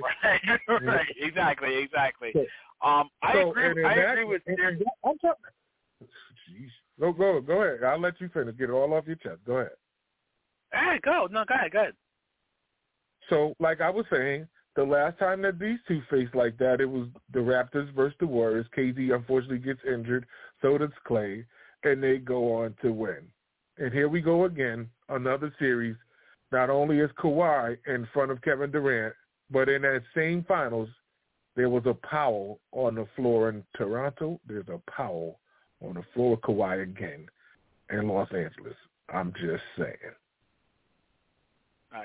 Shameless play. He had to slip that in there. I had a feeling he was going to do that. He's slipping in like a Mickey, man. He had to slip it in. But I think listen, Tom I agree with you guys. Say it again? I think it was irresponsible of Tom Thibodeau yesterday to have his stars in the game late in that game. The game was out of hand. I think it was too, but I think you gotta take. I think you have to send a message, right? Like, I agree with Sid. Like, Randall, get your behind on the block. Like, stop complaining. Like, when is he not complaining? He gets on my nerves, man. Like sometimes, but it's like, honestly, I look at it like Brunson is the X factor. He keeps the ball out of Randall's hands, but they ran him ragged. They were physical with him. They made him play defense, which he doesn't do very well at all. And I think it could be a problem if Thibodeau doesn't adjust. Like, it could be a problem. So, but I agree. Should they have been playing late in that game when it was in hand? Probably not. But listen, Game 3 is adjustments. When you're switching arenas, you're switching atmosphere. They got to make adjustments, and that's what the Knicks have to do. I like Barrett. I would not have liked him enough to have given him that contract over trading him. If I had to trade him for Mitchell, I'd do it 10 out of 10 times. I'm sorry, but it's a bad matchup for him. I just don't like it, and Quickly's got to play better. He was playing reckless. He was playing, throwing bad passes. He looked like a rookie out there. Like, come on, dude, you're almost a Sixth Man of the Year candidate, and this is how you're playing. So I don't like that. But listen, I agree with all you guys. I think the Suns coming back in that game 2, especially being down early in that game, right? I think they were down digits. I think they were. So to come back, even though they were at home, they had to win that game. They couldn't go down 2-0 going back to LA. So that was a big win for them. Booker on both sides of the court really helped. I think, if I'm the Suns, if I'm the Clippers, I gotta press, right? I gotta press to the 3-point line. I'm gonna let Ayton cook one-on-one. If he beats me, fine, you can get your 2 points, but I cannot let Booker and I cannot let KD beat me in this series. I just can't let it happen. So we'll see, because that's all they got, really, those two guys. They do have Chris Paul and what have you, but it's a two-man horse race with those guys, with Booker and KD, because they don't have the depth, and they definitely don't have the depth that the Clippers have. So DeAndre Ayton don't get no respect. None. He gonna eat Zubac like it's not that he doesn't get respect, TP. It's like, I'll let him beat me. I can't let Booker go off, and I can't let KD go off. You played the game, way more than I have. I could be wrong, but I don't know. I can't let Booker and KD, go off for. But you even said it yourself. You even said it yourself. These guys are going to get their shots. Those two are going to get their shots. Like, you got to stop everybody else. But Ayton, I think he wins the edge up against any of the bigs out of L.A. So that's tough in itself too. Chris Paul is the one that I feel like they got to wait for him to be consistent.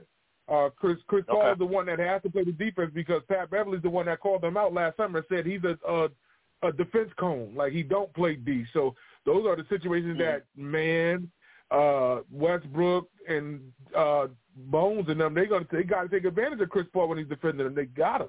They got it. Chris Paul is one of the guys that if he comes through and get a couple steals here or there or get stops, that helps the Suns a ton. I don't know. I think Ayton was a key to their run when they made it to the finals. You can't count him out. They brought him back for a reason. They gave him a buck. They gave him $100. Like that's a reason to give him $100 million. Like he's a problem. Anybody else? What do you think? I mean, I'll say this about DeAndre Ayton. DeAndre Ayton, to me, is the equivalent of Anthony Davis. Like DeAndre Ayton, he doesn't dominate and take over a game like he should. He hides and he catches lobs or whatever the case may be. And if DeAndre Ayton is to assert himself and be more of a dominant presence, I think that would help the Suns out a lot. But I'm not going to sit here and act like this bread isn't buttered with, KD and Devin Booker. Like, I mean, Ayton is all right, and you can mention CP3 or whatever the case may be, but this team's going to go as far as those two take them, regardless of what Ayton does or not. Oh, we'll see. Mike, what do you think? And then we can end this one. I don't know if he's there. If you're there, you're on mute. But listen. It's gonna be. I don't know if this one's gonna be a long series. It might be, but they definitely gotta figure out how they can't let Booker go crazy. They gotta figure out how, especially in the fourth quarter, they gotta get stops. So it's gonna be pretty darn interesting in this series. It's probably these 4 or 5 matchups, both sides are really. They're really intriguing. They're really going to be fun to watch. But real quick, I mean, I don't know if you guys see, obviously, my dad being a Met fan, I kind of check in on the Mets from here and there time to time. And they were in Oakland, TP, and called the game from the booth because there was a possum in the walls in the Oakland, I think Oakland Alameda Stadium. I don't even remember the name of the stadium. There was a possum in the stadium. I mean, TP, Oakland is a proud franchise. They have 5 chips. They had some really good teams, Billy Bean, Billy Ball, all that kind of stuff. But at this point, what do you do in Oakland, man, with this Oakland A's team? Barry, is your memory okay? Are you all right? I want to ask you if your memory's okay. I want you to think about, I think it's about a week or two ago, maybe, I think the past 2 weeks, me and you've been right here, and who have I been talking about? Haven't I been talking about the Oakland A's and how they've been so porous with attendance, and they had 11 minor league teams that had more people there in attendance than a major league team? They had 3,407 people at a game on the same day. 11 teams in the minors had more people attend their games than the Oakland A's.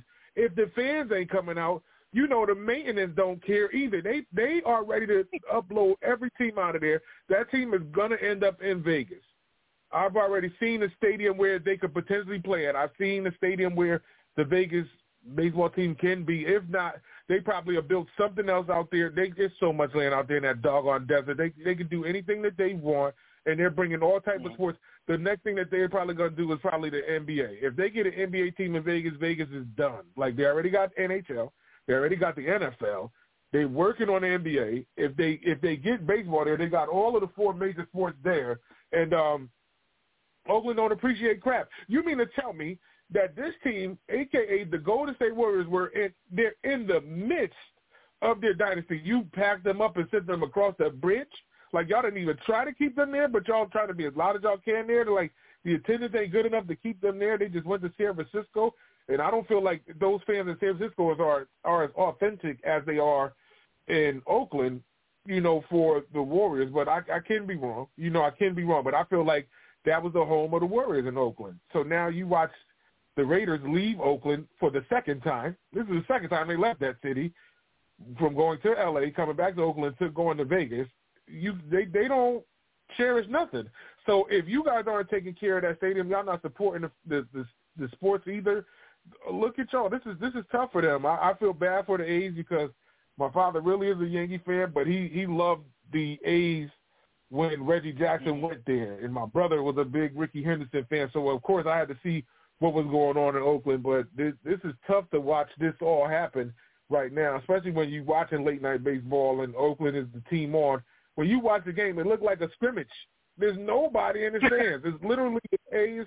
You know what I'm saying? It's empty seats. Like somebody coming around third, nobody behind them. It's like, who wants to play there? That's horrible. That's horrible to see that. That's bad. Like you could buy a nosebleed seat and sit in the skybox. That's terrible. It's horrible. It's horrible. It's like, listen, it's like they're the only game in town, and this is what the players shouldn't have to put up with this kind of crap. There's no baseball stadium. Could you imagine Yankee Stadium having a possum in the walls? Can you imagine that? Yeah, right. Like, can you imagine, like, your beautiful stadium in Minnesota? The Twins have that. Like, there's teams all through the league. There's no team, no baseball player has to be playing in conditions like that. That's a disgrace. Like, to me, it's how fast can Oakland, the A's, get out of Oakland and go to Vegas? How fast can they make that happen? Can the league step in and say, you know what, we are taking this team away from you. 25. This is a joke. Yes. 2025, book it. 2025, yeah, book like, it. I would do it next year. I would say, you know what, you play your games. You could play your games in I don't care where you play. You could play them in a minor league stadium. You could play it at a college stadium. I don't care. You're like, if I was an Oakland A's player, I would not want to come back to this stadium and play a home game. There's no way I would want to play under these conditions. It's a joke. It's an absolute joke. And, like, the Raiders left town, right, Sirius? The Raiders left town. The Warriors left town. They went across the bridge. Oakland has a problem. Not the A's. The city of Oakland has a problem. The absolute disgrace. Serious. I don't know if you want to weigh in, and then I'm cooked. I'm done. No, I mean, actually, I agree with what you said, man. I mean, the city of Oakland has been a problem for franchises for a while, let alone, you know, other social and other things. But at the end of the day, the fact that these announcers couldn't call games, you know, because of a rodent. And again, CP hit the nail on the head. Like, literally, you can buy a nosebleed seat and get, you know, third base row easily. Like, just by walking down. Ain't nobody going to stop you, you know what I'm saying? Like, you spend, you know, $30 at the ball game and you sitting like you done spent, you know, $400 because all you got to do is pay for your beer and your popcorn and hot dogs or whatnot. I mean, so at the end of the day, man, it's a problem. And I think there's going to come a time when, you know, the league just ups and moves them to a whole different location altogether, perhaps Vegas. But we'll see. I'm hearing Vegas may, you know, be in the works for an expansion team, both NBA and Major League Baseball. So we'll see, man. I'll be out there twice this year, so it should be fun. You know how bad it got to feel. You know how bad it got to feel, like the concession stands in like left field, center field, you know, right field, and they know ain't nobody sitting out there. They just sitting there working and ain't cooking a doggone hot dog, no popcorn popping. They just sitting there. Like, that's horrifying. Those little vendors that go up and down, the aisle vendors that go up and down, man. Yeah. They ain't making no money. You can forget it. Yeah, hell no. You can forget it. It's sad. 3-16. Nobody wants to see that crap. I mean, as a player, I wouldn't want to play it for that organization. I wouldn't want to play in that stadium. TP's right. You're right, Sirius. Vegas, they have attracted a football team that looks to be pretty successful in Vegas and a pretty darn good hockey team, right? I think they won the chip 2 years ago, TP? Was it? So they got to the cup. They lost in the cup, but they got lost. They got there. Yeah, the year the dude shot up the strip is the year they went to the Stanley Cup Finals. Yeah, you're right. I apologize, but Vegas, I think, has gotten past that stigma of, you know, being a gambling town, that it wouldn't work to have a sports team there. You got football, you got hockey, baseball should be on its way. I wouldn't wait for an expansion team. If I'm Manafort, I'm saying I'm taking this team away from you this year. I'm putting you in a temporary stadium. You could share a stadium with the Giants. Wow. You can until we figure it out, because this is a disgrace. This is a disgrace. Like, say what we want about the Tampa Bay Rays, that they don't spend money, but at least they don't have to subject their team and their fans to this crap. This is terrible. This is absolutely terrible. It's been, like you said, TP, it's been going on for years. It's time to make a move. Las Vegas Angels, or I mean Athletics, or A's. Los Angeles. I don't even know how you would say it. They could, Las Vegas A's. They could do that, and I'm serious about me out of Vegas. That's home sweet home for me. I'll be right out there. Believe that. As serious, I don't play out there. Shoot, I'll be right there. Proud franchise. I'll be out there twice this year. I will be out there twice this year. I cannot wait. Yeah, I gotta get a ticket. I think it might be next year. It might be next year. You know, let's man, get that money you right. going in 7 months. 7 months. Tell Nikki we got a conference. Yeah, I gotta pull it off this year. You know. I'm not here to go out there with y'all this year, man. My wife's having a baby, man. Baby gonna be born about that time. Yeah. Thank you. You named him Barry. You named him Barry. I have no idea, but probably not going to name it Barry. I love my child. I'm gonna send him a little villain doll in a Giants jersey or something like that for you. You know what? Toilet paper. You know, Pampers are very expensive, so I do thank you for your donation. Yeah, that's what he's gonna be using that for. Listen, number two, serious. From experience, number 2, do not, when you have a party or, you know, a baby shower or all that kind of stuff, do not ask for any kind of, you know, strollers, rockers, all that. Diapers. Bring diapers. You know, do you know when the first time I bought diapers for Avery, my second child, was when she was about 9 months old. I'm gonna keep it a buck with you. We all sports. I'm gonna keep it a buck with you. My wife posted on like she's a part of this like mom group, whatever, that you was having the second one. These females, listen, I got like a changing table. I got like 5 walkers sitting in my living room right now. I got all these mats and these women went to work. So yeah, literally I ain't asking for nothing but diapers. Diapers and wipes. Yeah, that's all you need. I had people. They were like, "What do you need? What kind of gift do you need for your?" Well, they thought it was a boy and it was really a girl. But what kind of gift you need? Diapers. That's all I want. Diapers and formula. That's it. You want to buy me something? Buy me diapers. I didn't buy that.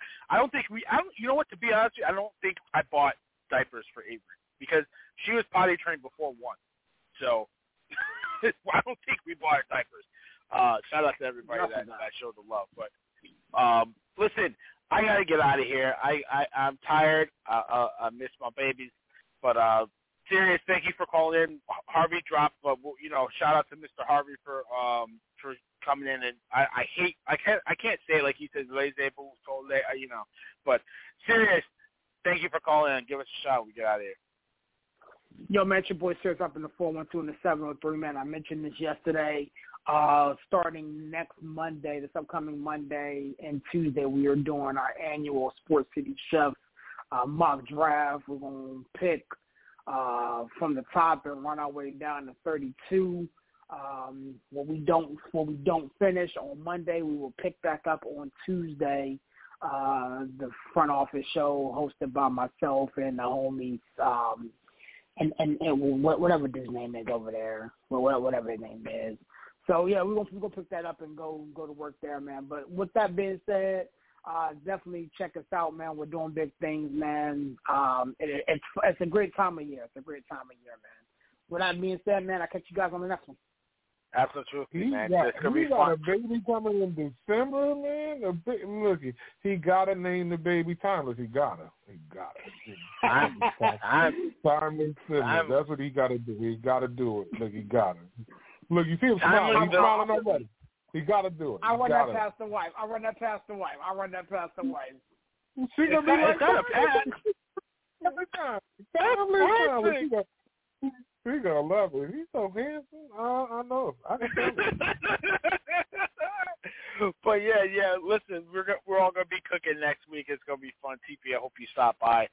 Talk a little draft because all of our but I'm nervous. I'm nervous. These Lions got me. I don't know what to do. The Lions so loaded. I don't know what they want to do with that 6th pick. Like I'm really at the edge of my seat for what they're gonna do in that first round, 6 and 18. Like, do they go? And I really don't want them to go for quarterback. But here goes Dan Campbell. We could pick up a quarterback first round. It's like, oh God, don't go get a quarterback. And it's like Carter there and Will Anderson might drop too. It's like there's so many different ways that the doggone Lions can go. I'm nervous. And this is the first time I'm going into the draft. And like the Lions always pick early because they have bad records. But this time we got the Rams pick and it's good. And it's like whoever they get is going to be a stud. And they got another one go around pick 18. And that should be at least a decent player. Like, I really can't wait for the draft. And Brad Holmes, this dude is like the messiah in Detroit. I'm stunned that they finally got a GM that's focused on more than the first-round pick. If he can have another knockout draft like he has had for the past 2 drafts with St. Brown and Malcolm Rodriguez and Aiden Hutchinson, if he can do some more of this magic, I'm talking crap. I am talking crap. So I'm nervous. We'll see. It's gonna be fun. I hope you come through Monday and Tuesday to talk some draft. But if I'm the Lions, man, I'm trading back a couple picks, man, gathering some more picks. Stop with that. Stop saying that. I don't want to hear that trade back crap. I love it. I don't want to hear this crap. Save it. You'll be living your life like you're golden, like my girl Jill. So listen, either way, it's gonna be fun. I love the draft. I love that. It's such a good time to watch these kids, live out their dream. But then it's also like, your team can be building for the future, and you don't know that guy that gets their name called can be that next dude. Like, was it Rodriguez, that linebacker? We didn't know who that was. I did. Come to find out, this kid can play his behind off. So it should be fun. Shout out to everybody, man. Love your loved ones. Give them a hug. Tell them you love them. Don't be afraid to tell them you love them. I love you guys. TP, you know what to do, brother. Get us out of here, man. Check us out, man. Sports City is doing that work. I talked to Chandler, too, so they should be back at it with the gumbo, him and Mike going at it. I'll be back at it Sunday. I'm sorry that I did not have the brunch this Sunday. I went to the Yankee game. I actually had a suite, a serious suite. That's the first time I ever was in the Yankee suite, so that was crazy. But we'll be back at it this Sunday. Definitely got to get involved to this draft stuff because I want to hear what they got to say. And I'm going to disagree with them. When they say anything about the Lions, I'm not playing around. You already hear me going at it with Barry talking about trade back. I'm not trying to hear it at all. I got to talk. I got to tell them how I feel. I got to talk about my team as I see it. On that note, tell a friend that it's the Chefs again. And if they don't know, now they know. Sports City, Chefs. Sports City, Chefs. Sports City, Chefs.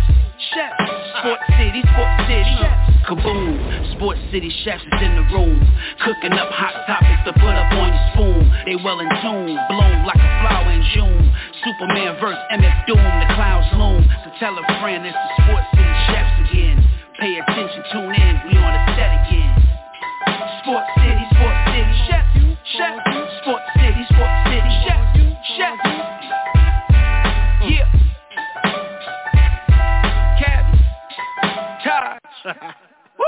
Connecticut.